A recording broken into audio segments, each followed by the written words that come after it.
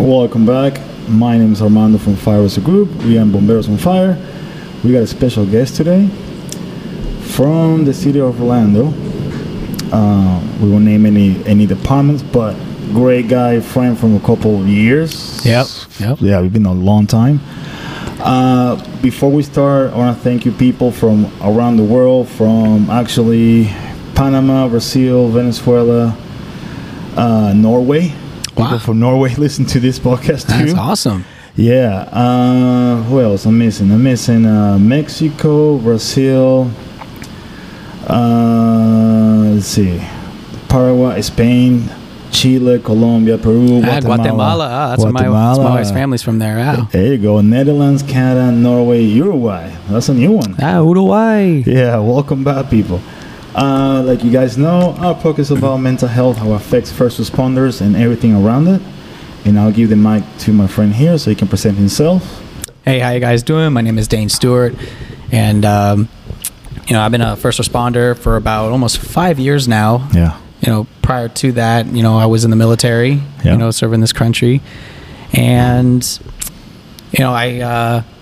I'm very honored, and it's an honor to join you here on your podcast, Armando. I listen to a few of your podcasts, even though the ones are in Spanish. I kind of get a few words. I'm only half Hispanic here. I'm only half Cuban here. So he's like café con leche, guys. Yeah, man, café con leche all day. But the one that you did in English, I listened to that whole thing. I was on shift a couple days ago listening to that, and I was like, man, this is really good stuff. Oh, thank you. Thank you. And it's great that we got someone talking about mental health and when it comes to our first responders here. And I don't believe a lot of people that first get into this job really understand what they're really in for. No, I don't. I agree with you. When you get into this job, normally they're in the 18s and the teens. Yeah, young cats. Young, and they don't know what the fuck they're doing over there. And when they hit with a wall, literally, when you first call, your first dead people, your first car accident, your major MCI, that's when they start losing it. Yeah. Oh yeah. I can, if I can, we'll dive a little bit back before we hit the first responders part. But so, I first went in the military. I was in the Coast Guard, and I joke all the time saying like it's one of the best services to join, one of our finest. But you'll get the Army, Marine Corps guys, everyone just jumping down like, what are you talking about? That's coasties. Hey, you take care of the coast, buddy. Yeah, you keep it safe. Hey, man, all for everyone here in the States here, and but excuse me, going into the military. There was never much talk about, kind of mental health, and all that stuff like that. Me thinking about mental health back then as a young 18, 19-year-old kid first joining the military. Not talking about first responding. Yeah. Not talking about like any, other stuff other jobs that are stressful. But you're a young kid fresh out of high school. And they give you a gun, literally. Yeah. Here you go. Have fun. We'll train you for a few months. Here's a gun. Yeah. That's your target. Shoot to kill, or protect yourself, protect your your fellow comrades, your fellow brothers and sisters out there. And when I first thought about mental health as a young kid, I thought it was just for people who are depressed. Not knowing where it came from. I just figured, oh, he's depressed. Yeah, he needs mental health. He needs to speak to someone. Me, I'm good. I don't need none of that. Or for something else that relates to that. So being a young 19-year-old in the military and seeing your first body dead, lifeless, it kind of hits you a little bit. At first you're kind of numb to the idea, like, oh, whatever. But then it grows. It can grow on you to really, if you start seeing that more and more, your mind starts to change a bit, and you may not be able to be back to normal. You won't be back to normal. No, you don't. So fast forwarding to becoming a firefighter here in Orlando, I believe that's where I first started seeing mental health as an issue. Yes. One of the reasons why I started this podcast is because in the past year there's so many suicide in our area, Central Florida, just in specific us, that I say, you know what, let's do, at least take that out, at least release it. I don't care if it's just I would have, at least for me, helped me to release that. Yes. That stress, that anxiety, that you can get to that level, and then you never go back. Like those guys that never came back. Yeah. You get so depressed, so anxious, so worried about it. So that is also, besides being physically fit for our work, we need to be also mentally fit. And that's important. So how long you spend in the military? So I was in the military for about 4.5 years. Okay. And my first duty assignment was over in Cleveland, Ohio. Okay. And that's where I found my first body. Oh, shit. So imagine, getting a call that, hey, someone fell off a bridge into the river, and it is actually snowing out. It's iced. You got icing. You got ice cream. Right? Yeah, you do. You're right. And it's like, all right, load the boats. Let's go look for this body. They couldn't find it. We were looking, and you see something floating down, or like, well, what the heck is that? And you get close, and there it is. The frozen body. And then the next thing I know is you had my supervisor came up with the long sleeved gloves, and he's like, "Here you go, put these on." And I'm like, "What do you want me to do with these?" Oh, put them on. And I'm like, and you and this other guy are gonna pull the body out. Oh yeah. Now, not trying to get gross or disgusting here, but oh, you can do whatever you want, buddy. Hey man, don't tempt me with a good time here. Yeah. Good old times. Oh man. So going down, to the side of the boat, grabbing clothes or whatever you can, but pulling a body out that's been in the water for who knows how long. And the cold water. Cold. It's probably not frozen, but slimy. Oh, disgusting. I bet. The smell is awful. I mean, you just want to walk away from it. And that happened when you were 19. I was about like 19 years old, yeah. And how old are you right now? I'm 37. And you still remember like happened yesterday? Oh, absolutely. Yeah, yeah, that shit affects you. I had a case too. I got a kid when I was working in Venezuela and emergency service 911 or 171, a drowning. Yeah. A drowned kid on top of the roof. Grandma left the kid, walk around and shit, and he fell into the water. Unknown time of drowning. Mm-hmm. When I pick up the kid out of the water, I squeeze him, and water comes out of the nose, ears, and I still remember that face. I still remember that moment. And I was 19 or 20. Yeah. And I'm 30. I'm going to be 38. Jeez, I'm old. And I still remember that specific moment when that happened. It's crazy how it shit affects you, and we keep it down. Oh yeah. We don't allow ourselves to release it, to deal with that. Because you think you're so strong. You have this, I mean, I can't vouch for the women on this right now, because I'm not a woman, but as men, you're supposed to be this strong. Society tries to push it that you have to be strong. There's no crying here. You need to let it go. You need to move on. You need to press forward. And I get that. I understand that. But at the same time, you can only let so much build and build into you before you, like you were just talking about a second ago, with all these firefighters that we're seeing around in our area that have been committing suicide. Yeah. And and then everyone decides to jump on and say, I wish I had said something or I had done something for them. And it's tough when we see one of our fellow brothers and or sisters just going down in the rabbit hole. Yeah. And we, and I believe this is why, mental health is such a big thing, is that, we need to let people know that it is okay. It is totally okay to be okay. To not be okay. Yeah. Yeah. It's okay. And it's totally fine to call someone that you trust to let out all the stuff that you have built up in you. Not to get, too deep here with emotions, but for those that listen to the podcast that don't know, I lost my son 7 years ago in the hospital. Oh wow. And I think you told me. And it wasn't because of an accident or anything like that. He came too early. He was a premature baby. And I will tell you that I still remember a lot of stuff, and it affects me to this day. Right now I'm getting a little emotional about it right now, just even talking about it. And there came a point I was furious. I was pissed. I was all over the place mentally. I had just lost my son. Yeah. You know, what do you say to me that lost your son? Some people can't even relate.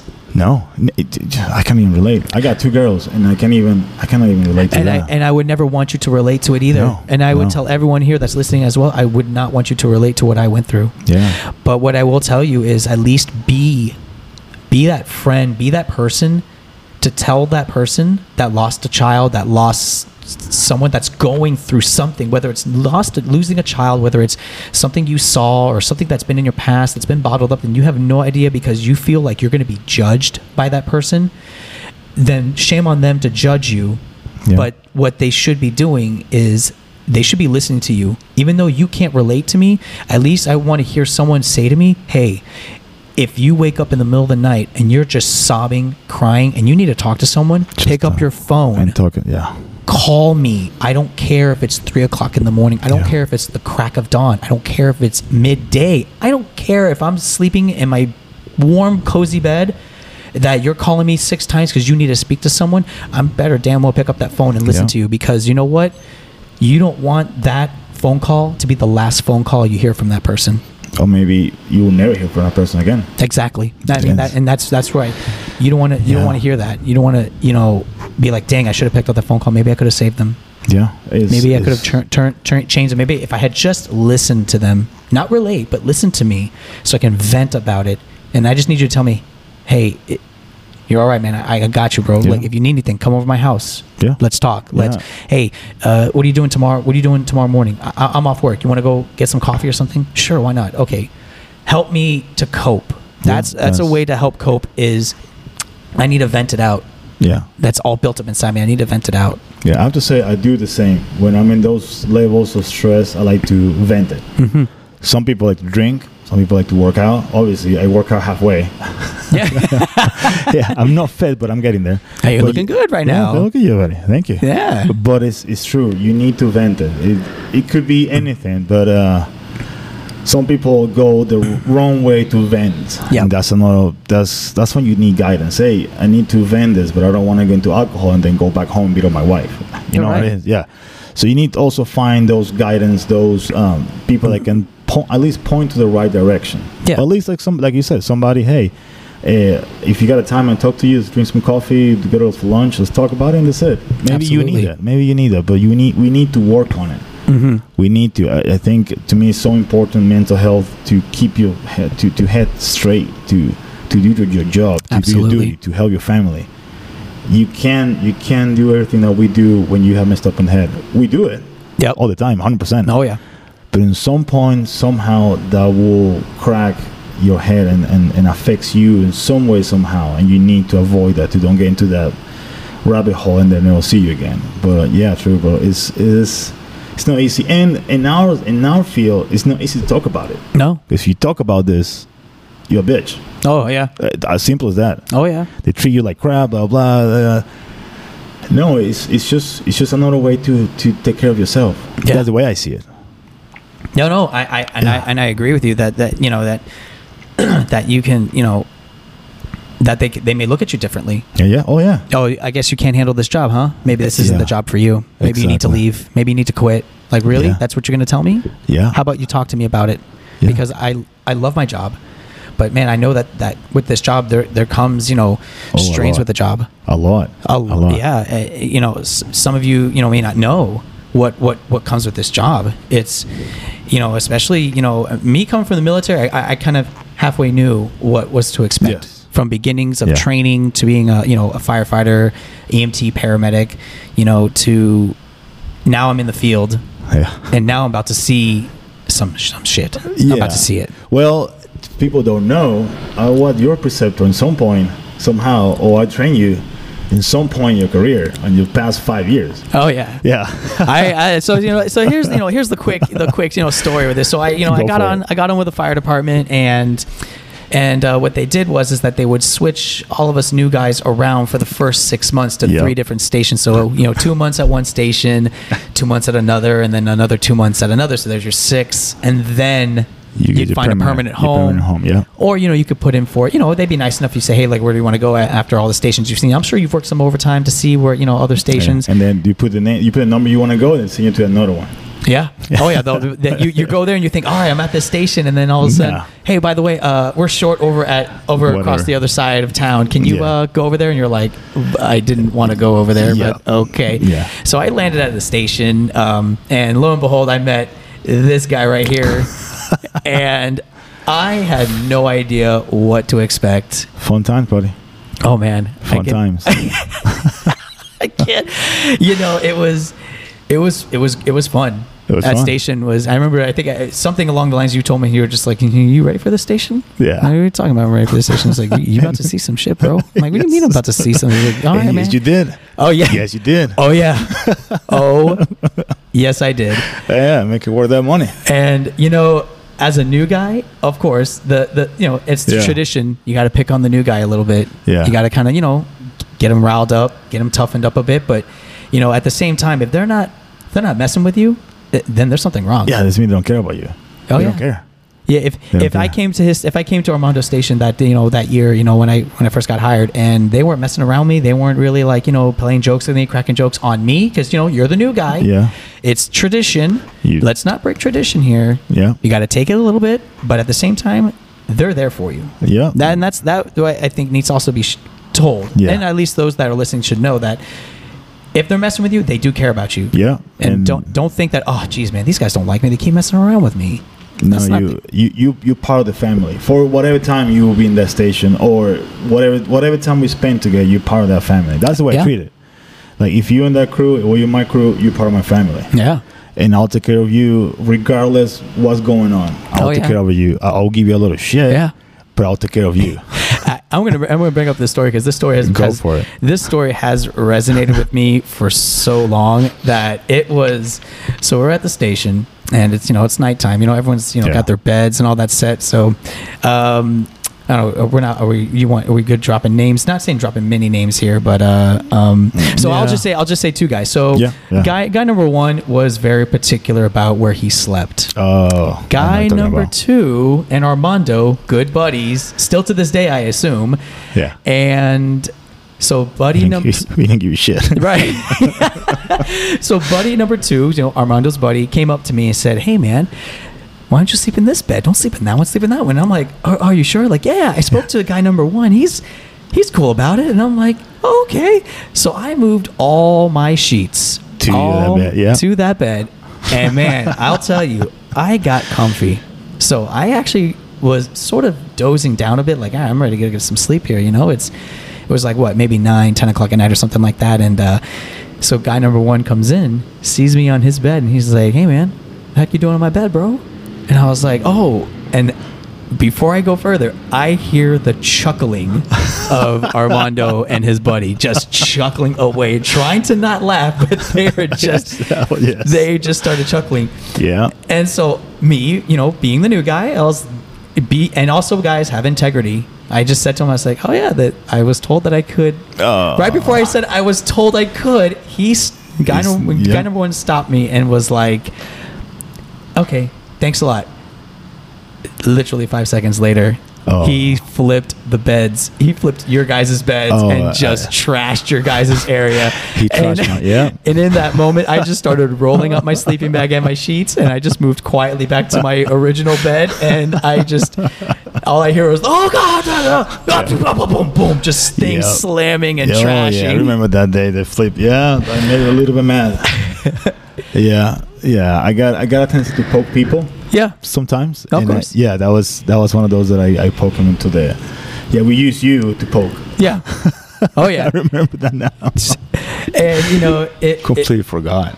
And of course so being a new guy with you, precepting. I remember one day you were like talking to me about, and I could see your passion.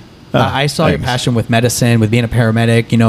You have a big heart for people to help them out. Yeah. I guess. I mean, you got to at least. I have to care somehow. I have to care. Yeah. At some point. Yeah. At some point, I have to care. And I remember you were telling me. You said, "Hey, man, you can go to paramedic school, right?" I said, "Yeah." You're like, "All right, I'm gonna give you a quick lesson." And I remember you were writing on the board about dosages with Versed or something, bro.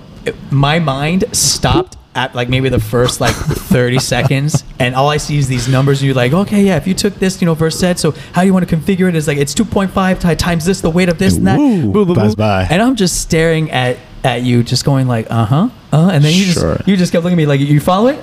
Yeah, I'm following. Okay, good. So then boom, and I was like, okay, and you're like, you got that right? And I was like, yeah, yes. And you're like, all right, good. All right, and then I was like, okay, are we done with the lesson for the day? That's it. We're done for the lesson. Okay, we're done for the lesson today. I remember that when you were with me, I gave you all the stuff. Hey, we need to medications or anything. You do it. Like, you need to learn. It's just you do it. That's it.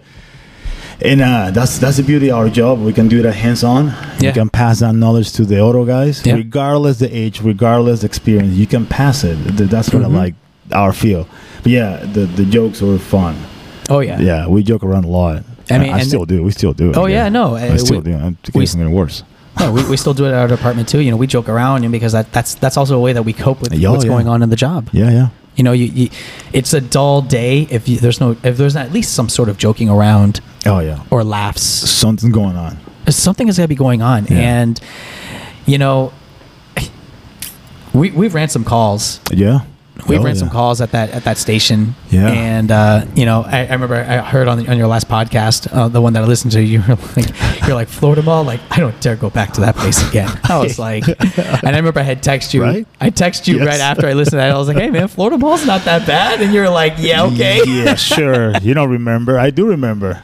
Oh, yeah. going to the restrooms in the Florida Mall by the cafeteria, picking out the needles out of the trash can. Oh, yeah. Behind the Florida Mall, behind the Best Buy. Yeah. Oh, what the hell was that? I think that's the lunchtime, isn't it? Oh, yeah. I feel like I'm in Japan. Nice.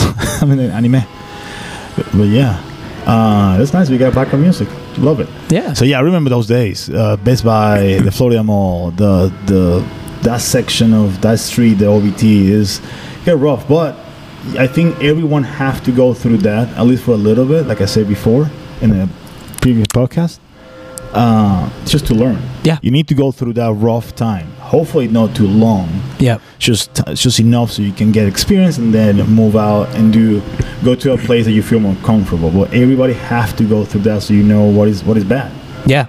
Some people stay there for 20 years in the same station, the same area. Yeah. And they just addicted to that crap.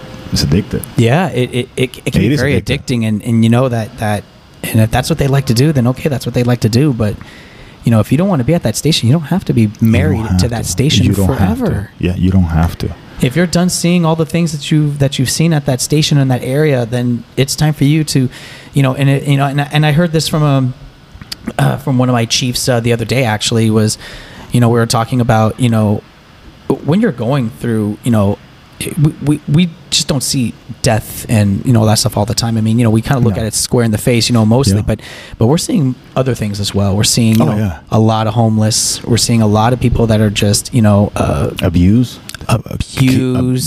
from kids, women, the guys, you name it, abuse.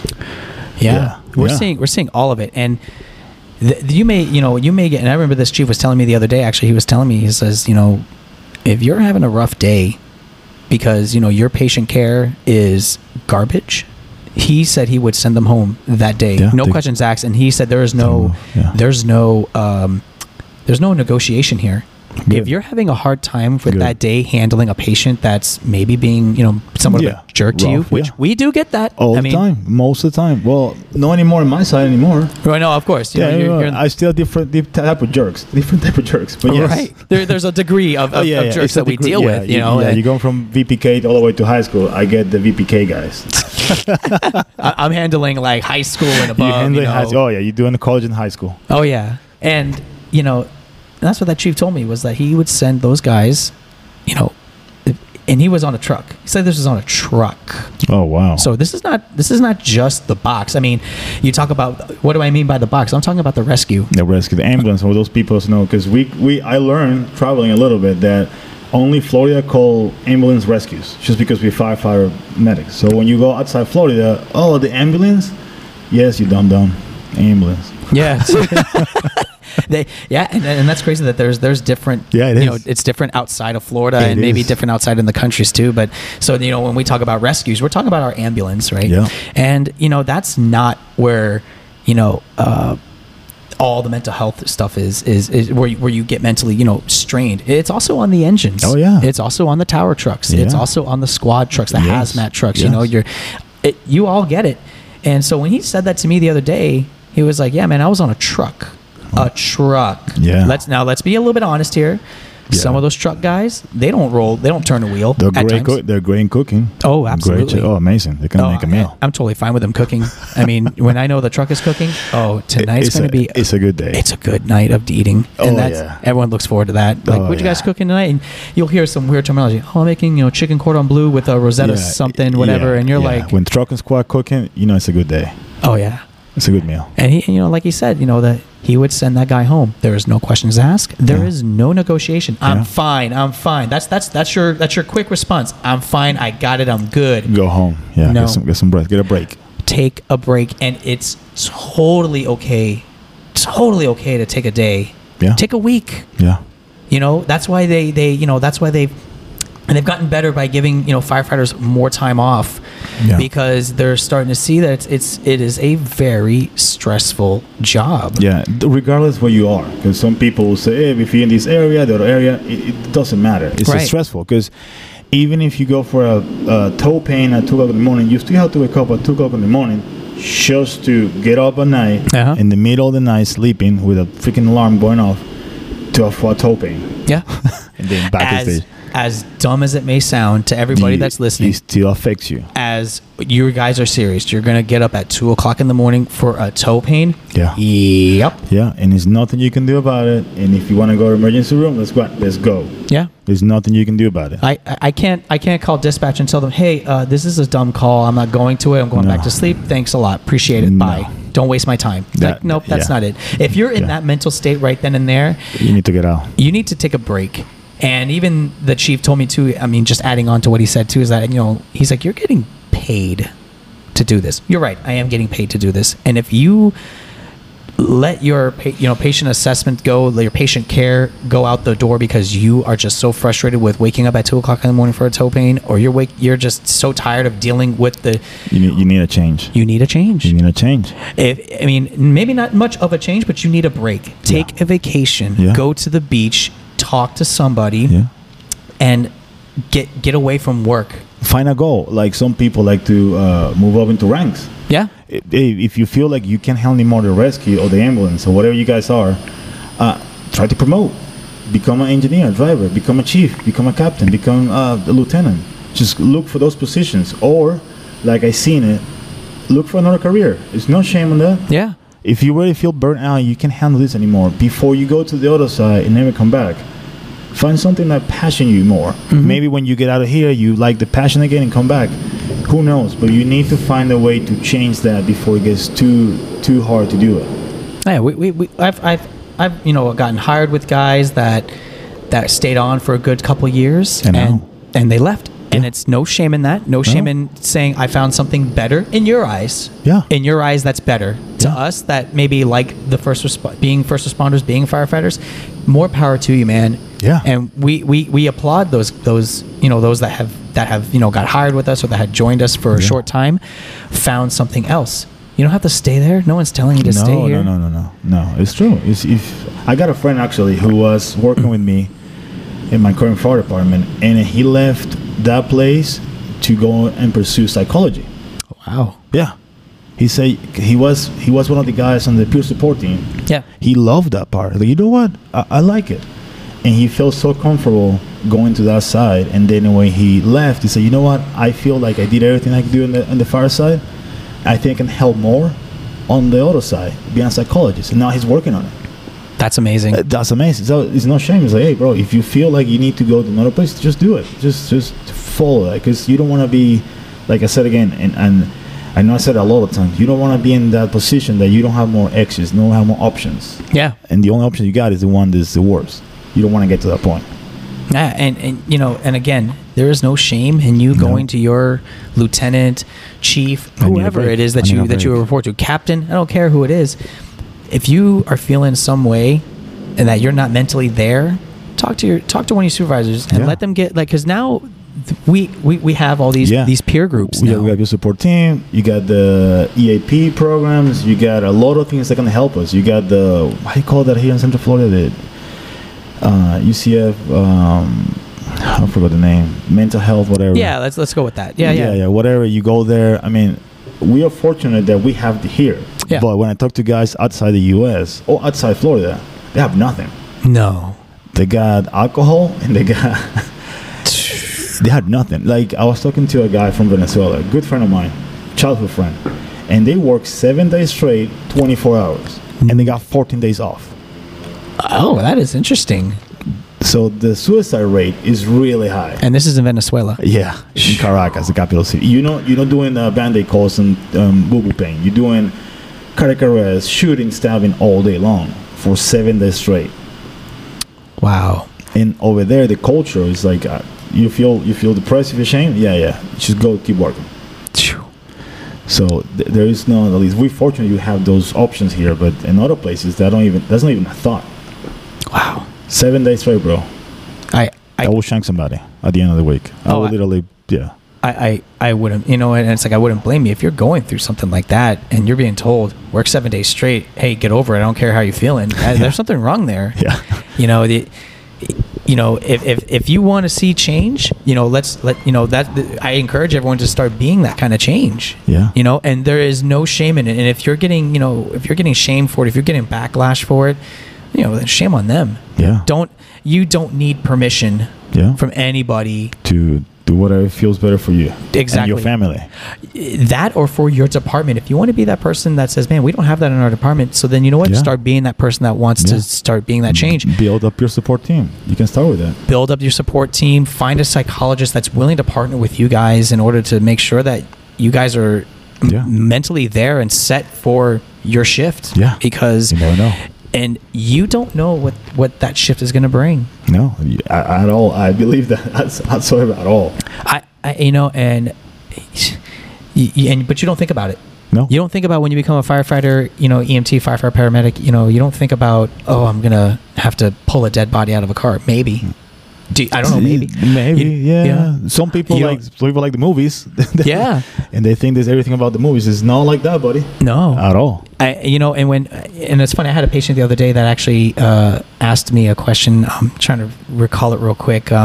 She asked us, do you guys actually, I can't remember the question really, but she says, do you guys do this? Like, she asked the question, and me and my partner looked at each other because we were riding 3-man on the rescue the other day, and she and I looked at his face like, no, don't listen to Hollywood. Don't listen and watch the movies everything is not so extreme. No, there's not like multiple explosions in a house and there's like firefighters in there, they can't get out, and then there's a daring rescue. I mean, okay, I can't say that it's not going to happen. Maybe it has. In one shift, bro, I'll quit.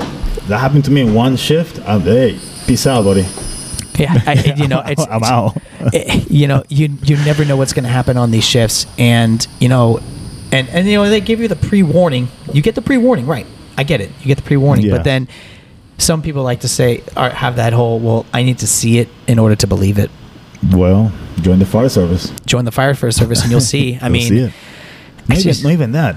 Join an EMS company. It could be interfacility, because those guys get beat up. Oh yeah. Nobody talk about them. They're like the stepchild of everybody. No. Interfacility sucks. Oh yeah. Going to hospital, that shit sucks. Yeah. And it's not just hospital. It's also nursing homes. Oh my god, nursing homes. So we can't start on that. That's a whole new ballpark. I'm telling you right now. That gets me irked a little bit. But we're going to continue on with what. But yeah, I got great stories for nursing homes. That's for sure. Oh jeez. I do have a great story for nursing homes. Oh man, but yeah, it's you don't know what's going to happen on these calls. No. And there's depending on your area, if you've been there for a while, like you told me, you're like, hey man, this area is high with stabbings, shootings, and heroin. And what? Heroin overdose. Oh yeah, overdoses. Yeah, all the time. And I told you that. And I'll be perfectly honest, because this needs to be an honest podcast. Yeah. none of us know what an overdose looks like. No, at least if you've been there before. Right, if you've been there before, you know. Yeah, mom and dad being looking blue at home, and you, daddy, mommy. That's different. That's different. The college books, because, you do go to a certain school. Some colleges do teach paramedic EMT courses and stuff like that. You get fully licensed. Some of those textbooks don't even do it justice sometimes. No. Those are a lot of those pictures are just actors portraying. Yeah. So you don't see what an overdose looks like. And even in your clinicals, you can have a clinical. You can pick up a ER or a rescue or an ambulance to go, and you will never see an overdose in your clinicals or a code. Yeah, and it's strange. I would find that strange sometimes, just because, because you're new into the game, you don't know what to expect. You kind of in your mind say, oh, I already know what I'm expecting. Yeah, but you don't know what you're expecting. Like at your first house fire. Yeah, the first one is always the best and the worst. Yep. I was out of breath in like 5 seconds. This is so empty. So I was happy and worried. Like, oh shit, you got fired. Hey, get ready. Yeah. I'm going for the bottle. Fuck. Let me grab the hose. Yeah. And people push me forward. Armando, do it. And when you got your third, fourth fire, like, okay, this is not as bad. But your first one, you always remember the first fire. Yep. No matter what. Yeah, you'll remember. I think, you'll remember. You'll always remember your first house fire. Yeah. And sometimes I catch myself all the time doing this. I don't want to say it's like a little bit of PTSD, but like I remember a lot of my tragic calls that I've seen where people haven't made it. I'll drive by them. It's the weirdest thing in the world. I'll drive by them. Yeah. And I'll be like, my wife is a paramedic, an astounding, amazing paramedic. She's very knowledgeable. So, she was like you have to say it. You have to say it. I got to keep, happy wife, happy life, right? There you go. You have to say it. Got to keep my mental health straight at the home. Hell yeah. But she was my backbone because she understood what was, what I was dealing with. And I remember I'd be driving by, certain spots, and I remember be like, oh yeah, that was a trauma call that I ran right at that corner of that street. Yeah. And she'll look at me and she'll be like, you still remember that? And I'm like, yeah. I mean, I still see the person's face, and some people it may haunt them, it may disturb them, but I've learned to cope with it. Yeah, me too. Talking to people, and let's not get too raunchy here. Not to say raunchy, but too like desensitized here. But we'll joke. Yeah. We'll joke on some calls that we find that were funny. Maybe that trauma call wasn't funny, but there's other calls that we'll be like, did you remember that guy what he said to us while we were taking the transport? Oh my, that was hilarious. But you got to keep professionalism while you're with them. Yes, and so yes, you have to. Yes. You have to. Yeah, you have. But soon after you drop them off in the hospital, you and your partner give each other that look like, what was that? Yeah, what I would deal with that. I'm glad I'm not a nurse. and then that's where you help break, that mental health part. That's where I think where you help kind of cope with your partner, that your partner's there with you, laughing with you. Yeah. And you kind of get over, in a sense you get over, but at least you're laughing, because laughter and everything else is such a great thing. Yeah, since a great humor that helps a lot in the calls, because you're spending with your partner 24 hours or 12 hours. Yeah. Because you could be in the crew, you can be the station, but you literally spending with that person more time than your significant other. Yeah. A day, literally. Yeah. They even said it's like your 20 years or whatever, you're spending it with another person, another group, as much as you're spending with your wife and family. Or sometimes even more. Yeah. Sometimes guys work overtime all the time just to don't deal with the drama and the mental problems. Yeah, that's another thing that they try to find the outlet. Yeah. And they keep continuing to where the outlet is being pushed out at is back at work, because that's how how they think they can handle it, but then they're just piling more and more, and then they're mad and upset that they keep on working. It's like, well then dude, pump the brakes. Yeah, get a break. It's vacation. It's just a week. It's just a week off. It's totally fine. And I guess, we're not really taught that as much. Now more we are. Yes. Now we are getting that it is okay to do that. And, you, like I said earlier, talk to your supervisor up front and say, listen, I need a day. I need a week. Yeah. Please take me off the schedule. I need to recollect myself. And some people work with it. Some hey, this guy needs help. Yeah. He needs help, and they need to take care of that before it gets too late. We do have that where I work. Yeah. If you need time off for your mental health, they will help you go through that process. They will give you the options. They will give you the aid that you need to deal to your mental health. Yeah. Whatever's going on, it could be something minimal because it's also perception. Yeah. For what you is mental health problem, but for me is different. Yeah. We all deal with it differently. We all have skin on that cat, bro. We all do. It doesn't matter where you're from, where you are. Yeah. Because when it came to the death of my son in the hospital, I had no idea what epinephrine was. Yeah. I knew what CPR was. I had no idea what epinephrine was. I had no idea what sodium bicarb was. I didn't know any of that stuff when my wife did. My wife has been a paramedic for like 15 years. Yeah. She knew what it was. I had no clue what it was, what it did, when did they pushed it, when did they did this and stuff, No clue. But then when you get in the field, you see all that, right? Mm-hmm. And some of you are probably listening and who may not be firefighters or first responders. But, when you get in the field, in the beginnings of the first field, you are told, hey, you may be working on a child. Yeah. And that was one of my kind of like my I took seriously. Like some people take some things really seriously. In this job. In this job, I think overall. Do we work a code together, a child? I don't remember. I know I'm a black cloud for kids. I know that. And you know that. Right, yeah. Every time you come with me, that guy has to go, something happened to a kid. I can't recall if we did. I know we did a lot of overdoses. Oh, yeah. Those were just like another one. Like, that's every day. I high five to them when I wake up. It was on average at least once or twice a day. Yeah. On average. Yeah. In that area, once, twice, and sometimes if not, it's the same person sometimes. Yeah, and it's fun. And the other thing, and the not the funny side, but to have a little humor on our end, is that when we see on our MDCs, on our computers in the rescues, where we see we get a quick of what we're looking for, and when we see something similar, we're like, this cannot be him or her. And then when you get up on scene, you're like, oh my gosh, it's him again. Like, hey man, didn't we run on you like 3 days ago? And they look at you and they're like, yep. Yeah. And you're like, oh my gosh. And you high five them. Let's go, buddy. Let's go. Let's go. You do the whole, the drill. Just get in. Let's go. And okay. And they know. And you know what? That could be a mental trigger for some people. Yeah. Yes. Seeing the same. That could drive the same freaking flyer every shift. And it just gets under your skin. At one point or another, it's going to get under your skin. And that's when you're going to just, I am not going to deal with this guy today. I'm going to tell this guy to F off. Get out of here, man. You play this game. You start playing in your mind. You play this game, bro. Stop it.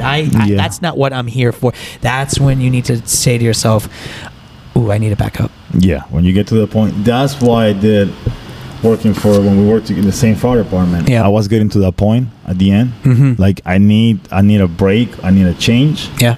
And luckily, I was able to go to another fire department that helped me to release the stress. And now I'm more chill. But I was getting to that point. Like, I hate people, literally. I was getting there because I've been working as a medic, at least as a medic, for more than 15 years in 2 different countries. So I've seen a lot of things. I started when I was 17. Wasn't even an adult, like age-wise, legally-wise. Do you remember, some of those calls or some of those things that you did in those other countries? Because, like I said, it is different from what we handle here to what you're dealing with on the other side of the world or in a different continent. Yeah, because at least where I come from is Venezuela, you don't have an EMT. You got a medic and you got a physician next to you. A physician? Yes. We don't have EMTs. A literal doctor. A doctor in the ambulance. No way. So that's your protocol book. He or she is your protocol book. Exactly. So, hey, doc, can I do it? Sure. I don't know if it changed now. But this was back then when when I was there, was a doctor next to me, and I was able to suture. So, something simple. So, as Armando was saying, is about protocol books, and when I first started, I'm sure it's been for a while, but I can't give you a date of how long they've had it. But they've got books. They keep books in our rescues and also in the engines. I've seen them there too. Yeah. It's a protocol book. They exist. So let's look at the difference here. Is that he's just said in Venezuela he had a doctor with him, an actual physician that went to school for 8 years, versus us who we don't have a doctor on hand. However, we have his book. That he's written everything from when you're supposed to shock someone, cardiac arrest patients, overdoses, children, this. And if you don't find on the book, you can call on the radio. Right. So in essence, you have the doctor in a sense on hand, but you have the book first. Yes. You have to exhaust everything in that book first before you can call the doctor and say, I've done everything. What do you want me to do? Exactly. And like you just said, you literally look at the doctor and said, and in the face, right there next to you. Hey, so can I do this now? And he just gives you the, yep, you're good to go. That's insane. That's I put crazy. Foley's on the field. I did Foley's in the field. We can't do that here. Oh no, not at all. This is that's forbidden. That's the forbidden dance. You can do that shit here. I won't fly.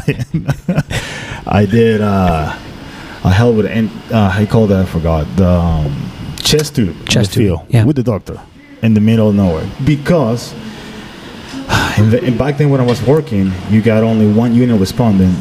It could be a minivan, it could be a car, and you go on scene, and you have to wait for the ambulance to transport. That can take an hour, or 45 minutes, or 5 minutes.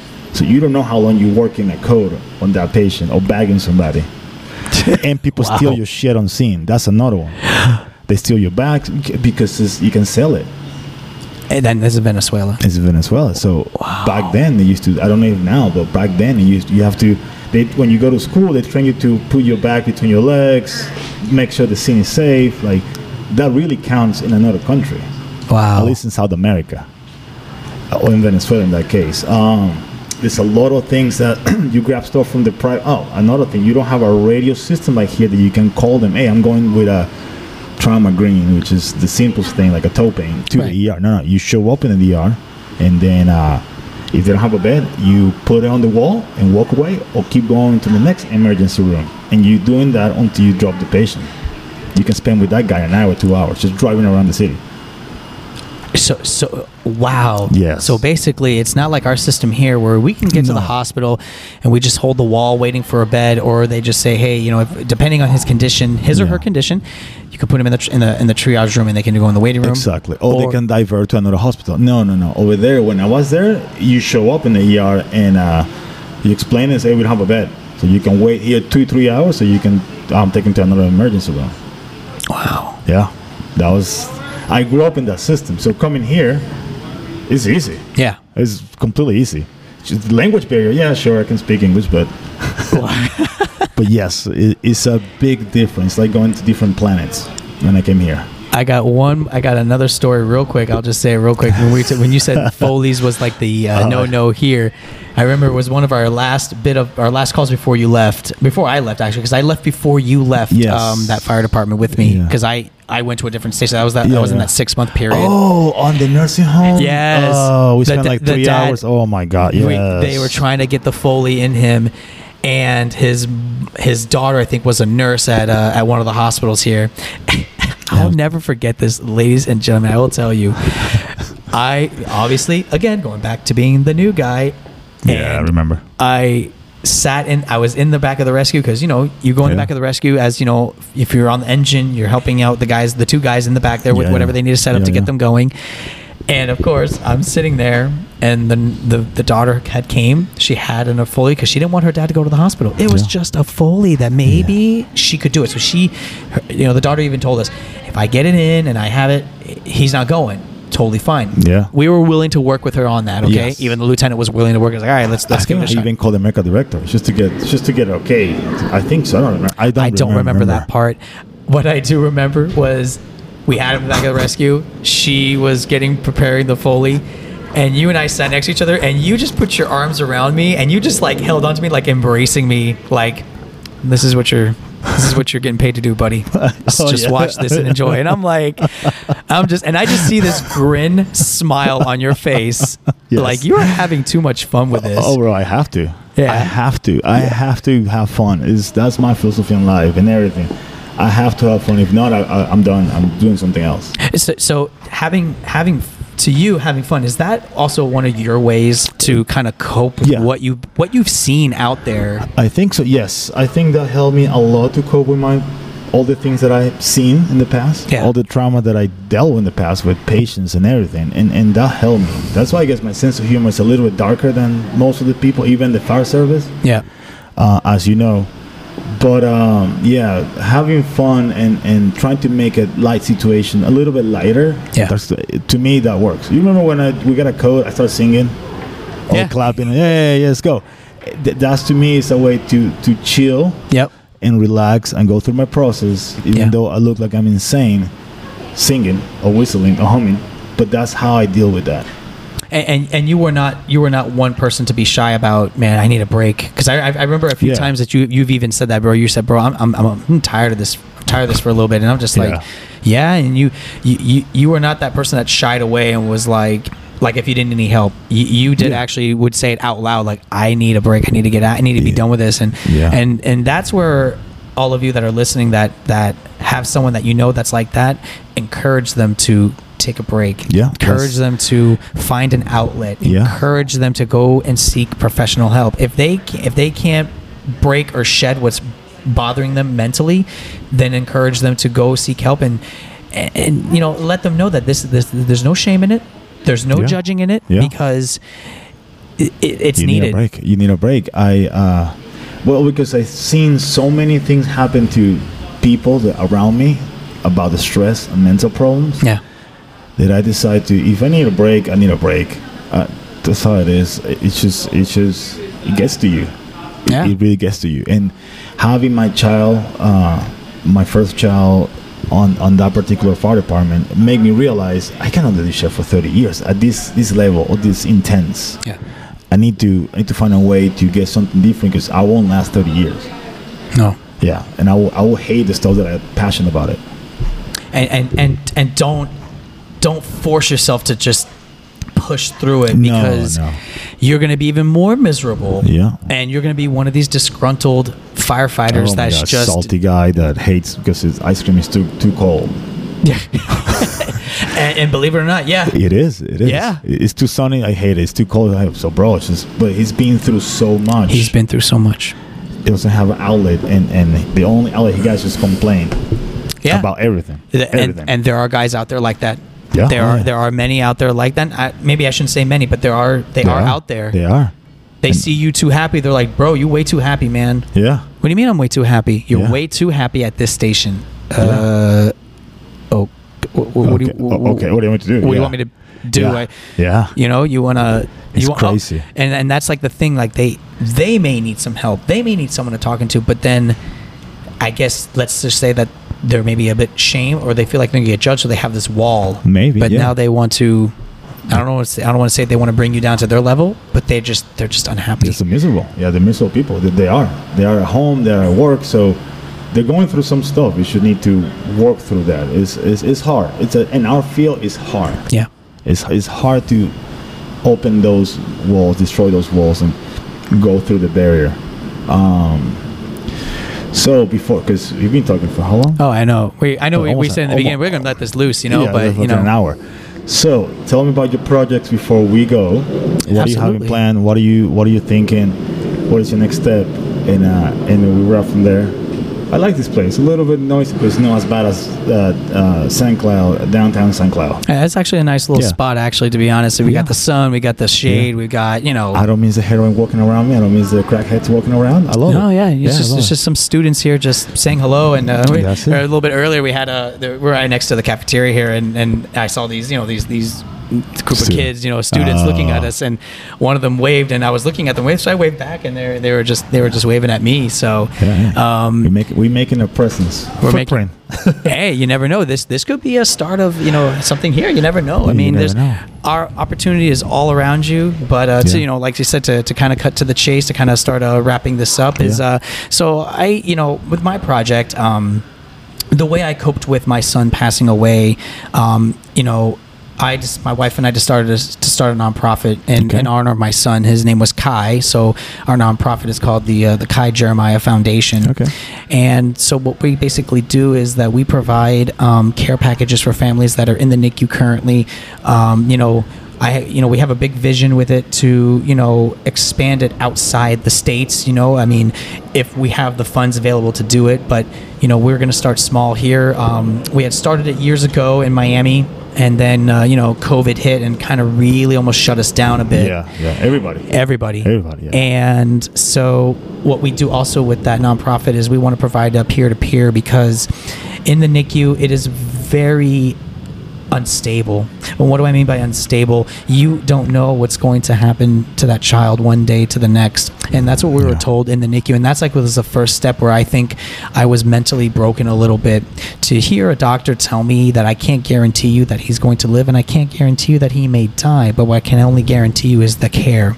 And you don't want to hear that as a parent. No, at all. Not at all. No, at all. And I know you're a parent. You don't want to hear a doctor tell you that about your. You will probably lose it. And I'll be. Let's be honest. Yeah. You as a man may lose it a bit. And I will tell you, I lost it the day my son passed. And I was actually, and it's saddest to say, I was there. Yeah. When he passed, I was in front of him, watching the doctors perform CPR, watching the doctors pump all these drugs in it to get him back to have, to living. And he didn't make it. And I had to see my son pass away in my eyes. And that did something to me mentally, and I'm not a person to push my my religion at all, or I don't want to call it religion. I call it faith. I am a Christian, but I walked away from God that day for a good while. I was very upset. Yeah. It did something to me mentally, and it also really put a strain on my marriage at the time, and it put a strain on my children. So what we want to do with that is we want to prevent what I went through to fathers, and not just fathers, single mothers as well. Families. It's just families. It's just family. And family in general. So we want to be able to, partner with, therapists, psychologists here in the area that will help, contribute. Hey, let's take advantage of this interruption, this pause, to let you know, guys, that Bomberos on Fire now is an Amazon affiliated. That means that if you guys click on the link below the description of this podcast, you might have a chance to get some deals on Amazon. Of course, I got some money back, but thanks to that link, you will be able to get some deals on Amazon Music or any Amazon products that we add to that link. Thank you guys for listening to our podcast. I really appreciate it. And this is a little pause for a quick amazing news, and more good news are coming on the way. And you guys now back to the podcast. Thank you. You lost the. Yeah, I lost my train of thought over. Oh yeah, sorry. Hey, I remember now. Yeah, we got a quick break. Quick break. Yeah. That's a party break. Yeah. So, hey, we're good. Yeah, it should be good. Yeah. Quick break. Welcome back, guys. We just had a quick break, and we have to. Sorry about that. Yeah, it was that was a little bit a little not sudden. So like I said, we were in the the doctor had come to our room and said, Dad, you want to take a quick look at the NICU and see what what was going to be potentially your home for who knows how long. Yeah. So I remember I walked in there, and like I'd stated before, like how you see in the movies where the room is spinning and the main character's not hearing anything. You're kind of like, it's dead silent. I went into one of those trances where I was looking around. I actually was turning around, and I didn't realize it at first. And everything went, it was the weirdest thing in the world. Everything went dead silent. My mind shut down to the thought that my son is going to be in this room, in this NICU, and then obviously the doctor's saying, I can't guarantee that he'll live, but I can't guarantee you that he may die. Bro, I can't even imagine. Yeah. And that did something to me, that it was, but I had hope. I really did. I had a lot of hope that my son was going to make it out of there. And I will tell you all that there were so many ups and downs. The preemie babies are very unstable. They are. To touch, to sounds. It is the craziest thing. Like, you have to be careful. And it's like, but you're the dad, you're the mom of this child. You want to be able to hold your kid, and you can't, because the doctors will say, we've tried to move him. He desatted. And for those that don't know what desatting is, his oxygen levels dropped. His heart rate started to drop.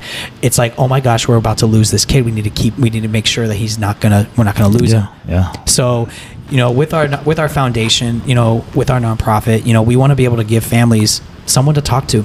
whether it's peer-to-peer, if you're a family that went through it as well, like myself, because I want to be one of those peer-to-peers to dads, to moms. If it's a single mom, then my wife should be talking to her, because women can see each other on the same level. You can relate more. They got relating to the other person. No, I get it completely. Yeah.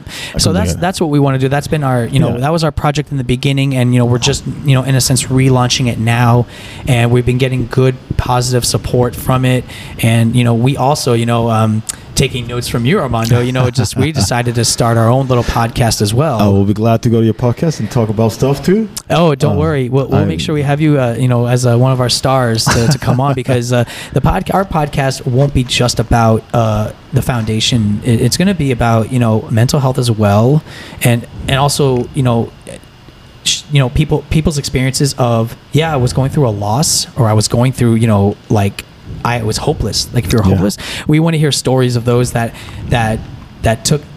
are like, I almost lost faith, but then something amazing happened to them, and they're just launching so hard. So you know what I mean? It's just the basics of, like, people that went through so much adversity to where everything just came into fruition. Yeah, and it's like one of those those success stories. Yeah. I was poor, but guess what? I didn't let my mental mindset. I ran through that, and I took it, and I took my chances. I'm sure you got that story, especially with you got it. We're not going to bring that into, but we're going to have you on the show one day, and we're going to talk, and so that's basically the projects of what we're doing here.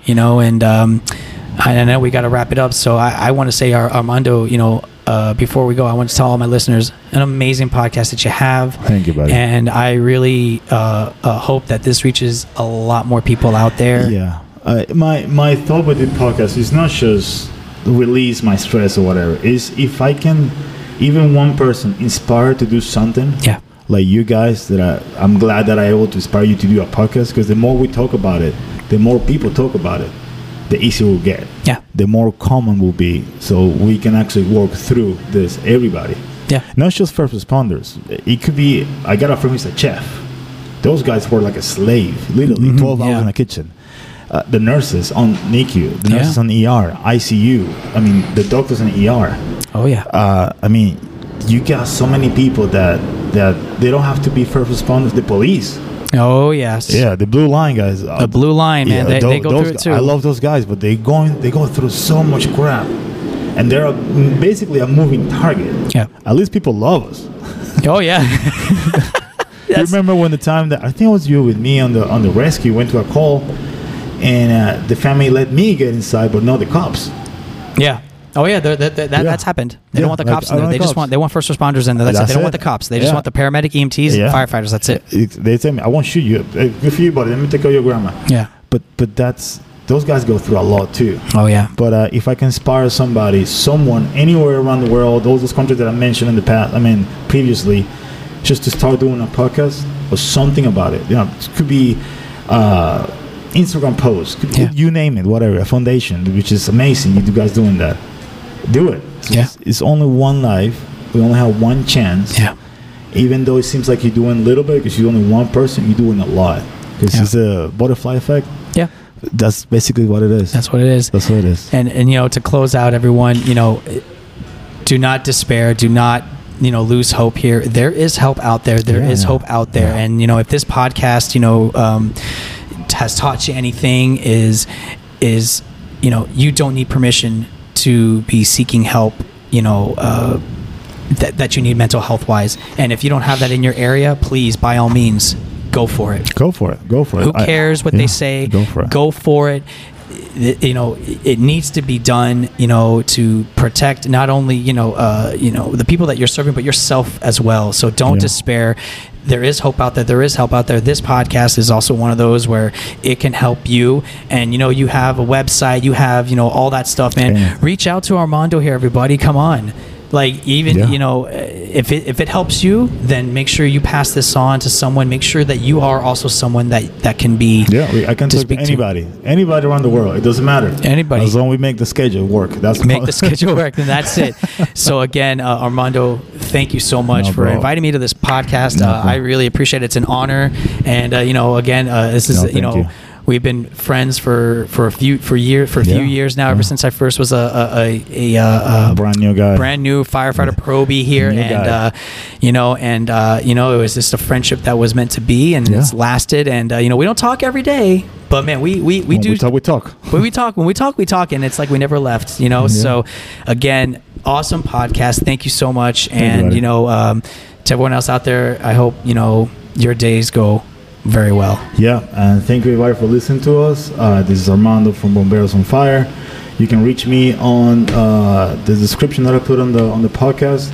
Do you have a website? Or you have anything yet? Yeah, we have a website, and so our website is kaijeremiahfoundation.org. Okay, and I'll make sure I'll send that to you to you can put it up on there. And our podcast is Made with a Purpose.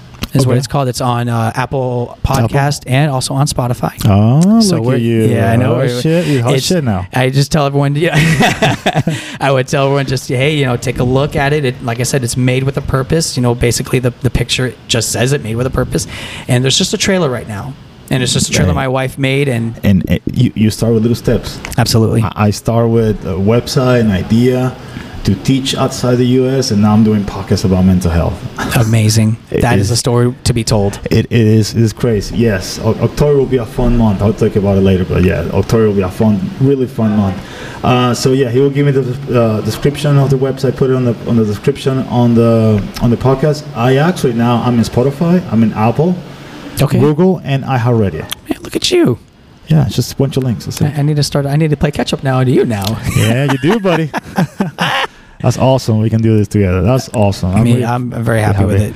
All right, guys, this is wrapped up. We thank you for listening to everybody around the world. Gracias, everybody who don't speak English. Yep. They must speak Dutch for I see it, or Norwegian. I don't know. French. Yeah. Yeah, French. I got people from everywhere in the world. But thank you so much, and peace. Peace, everybody.